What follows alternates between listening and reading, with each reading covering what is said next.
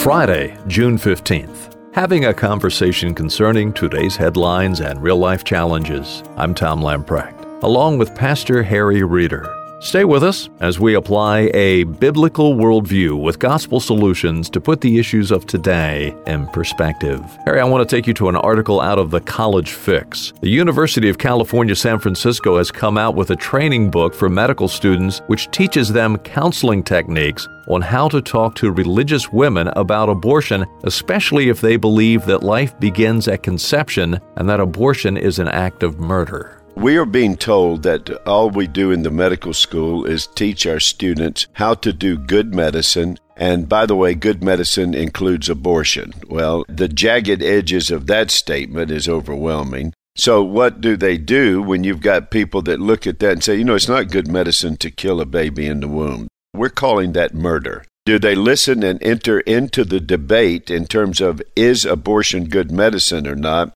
They are fully embracing a world and life view that promotes the death spiral of removing any living being in the womb that is unwanted or inconvenient. They do so under the guise that there are therapeutic abortions because of health reasons, as that exists at most is less than 1% of the abortions. So how do you promote the other 99%, which is this child is inconvenient, unwanted, so I'm going to kill it? Well, instead of debating whether you should do that or not and entering into that debate, they are now not simply going to teach medical students their trade of medicine, even the horrific trade of how to do abortions. They're not going to teach them how to counsel the sensitivities of those who see abortion as the wrongful taking of an innocent life. Now they've moved to the tactics of the philosophy of medicine rooted in a secular world and life view, which says that anything that's in the way of my personal definition of happiness, you can remove that, as defenseless as it might be.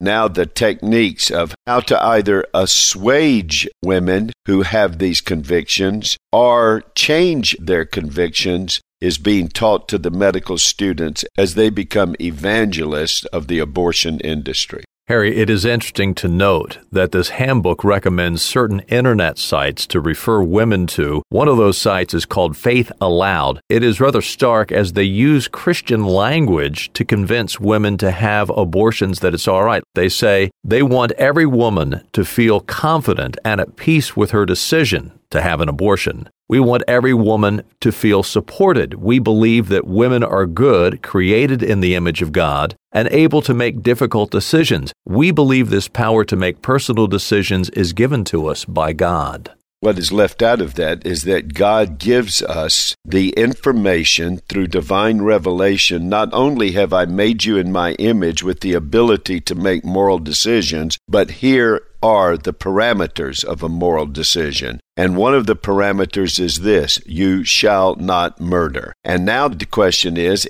abortion murder or not? Well, let's enter into the debate. Don't try to give pablum language that assuages people. Let's enter into the debate. Tom, it is very notable that in this movement of teaching these students, it was acknowledged that we need to teach you to do that because there are some women who are, quote, religious, who need to have their minds changed and need to be set at peace with the destruction of their child. What is clearly being said is this: we've won the day in the public arena, but there's this segment of our society that is quote-unquote religious. Being religious, they have ethical dimensions. They believe that there are some things right and some things wrong. And they actually believe that life begins at conception, which is scientifically verifiable. And they actually believe that life is sacred, which is a statement of divine revelation. And they actually believe that you shouldn't take that life just because the life is inconvenient. Okay, what we're going to do is not enter into the debate of their convictions. We're going to try to find a way to falsely assuage their convictions so that they will be talked into doing this.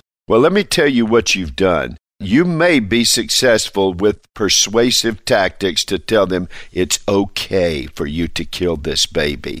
But I will promise you, deep down, because of what this website says, these women are made in the image of God. Religious women obviously are aware of that. The non-religious women, they are also aware of that. Now, they may not be as sophisticated in their awareness of it as those who have been discipled. So every time you talk the person with convictions into doing it, and even those that you're doing it to, there is going to come a later day where they're going to have conviction and shame and guilt and fear, and they're going to have regret and remorse, and you are the one that talked them into it. Now, let me tell you what we're going to do when that happens. We're going to reach into those women's lives, and we're going to love them dearly. Not that the decision was a right decision, but tell them there is a God who loves you, and that God will bring the forgiving power of Jesus Christ into your life, who has paid for all of our sins, and even those sins you can be aware of. If you don't believe that He can forgive you, we want to point you to three of the most prolific writers of the Bible: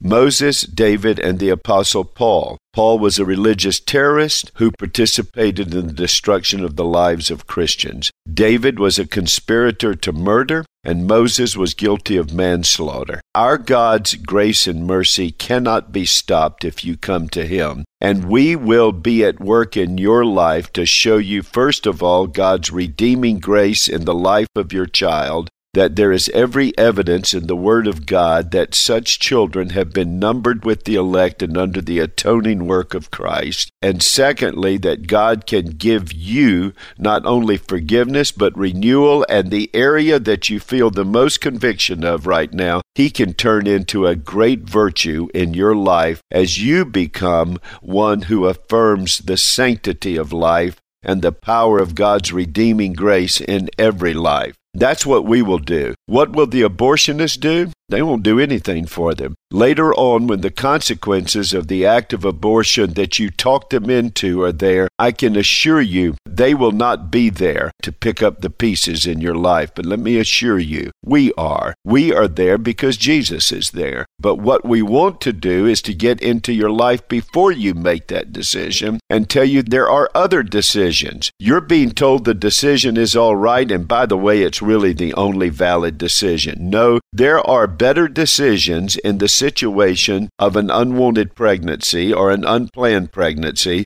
There are families that are ready to adopt. There are people that are ready to help you. So there's a couple of things that become evident, Tom. If you think that secular humanism is not a religious act, just look at its evangelism. They're teaching tactics to evangelize you into the destruction of life. Secondly, if you think that as a Christian your convictions are not going to be challenged by the secular humanist of our age, now you're warned.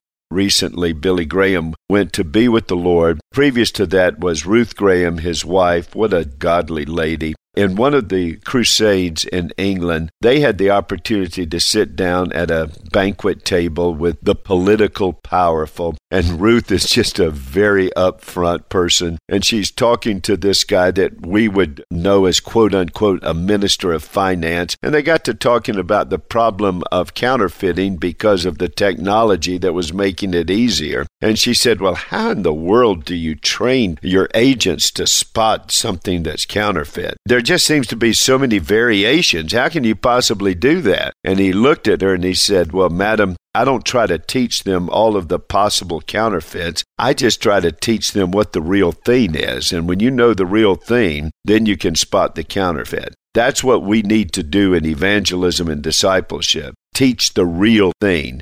Coming to Christ is our life, so that the Spirit of God empowers us, the Word of God frames us, and the glory of God propels us because of the love of God that has laid hold of us in Christ our Lord. As we close out for today and this week, let me remind our listeners it's easy to subscribe to Today in Perspective on your iTunes icon. Type in Today in Perspective with Harry Reeder each and every weekday on your podcast icon. Will automatically download a new edition. Well, thanks for being with us today and this week. Have a wonderful weekend. Be sure and join God's people in the worship of our Heavenly Father on Sunday. Then stop by again on Monday for a conversation and a biblical worldview application as we put the issues of today in perspective.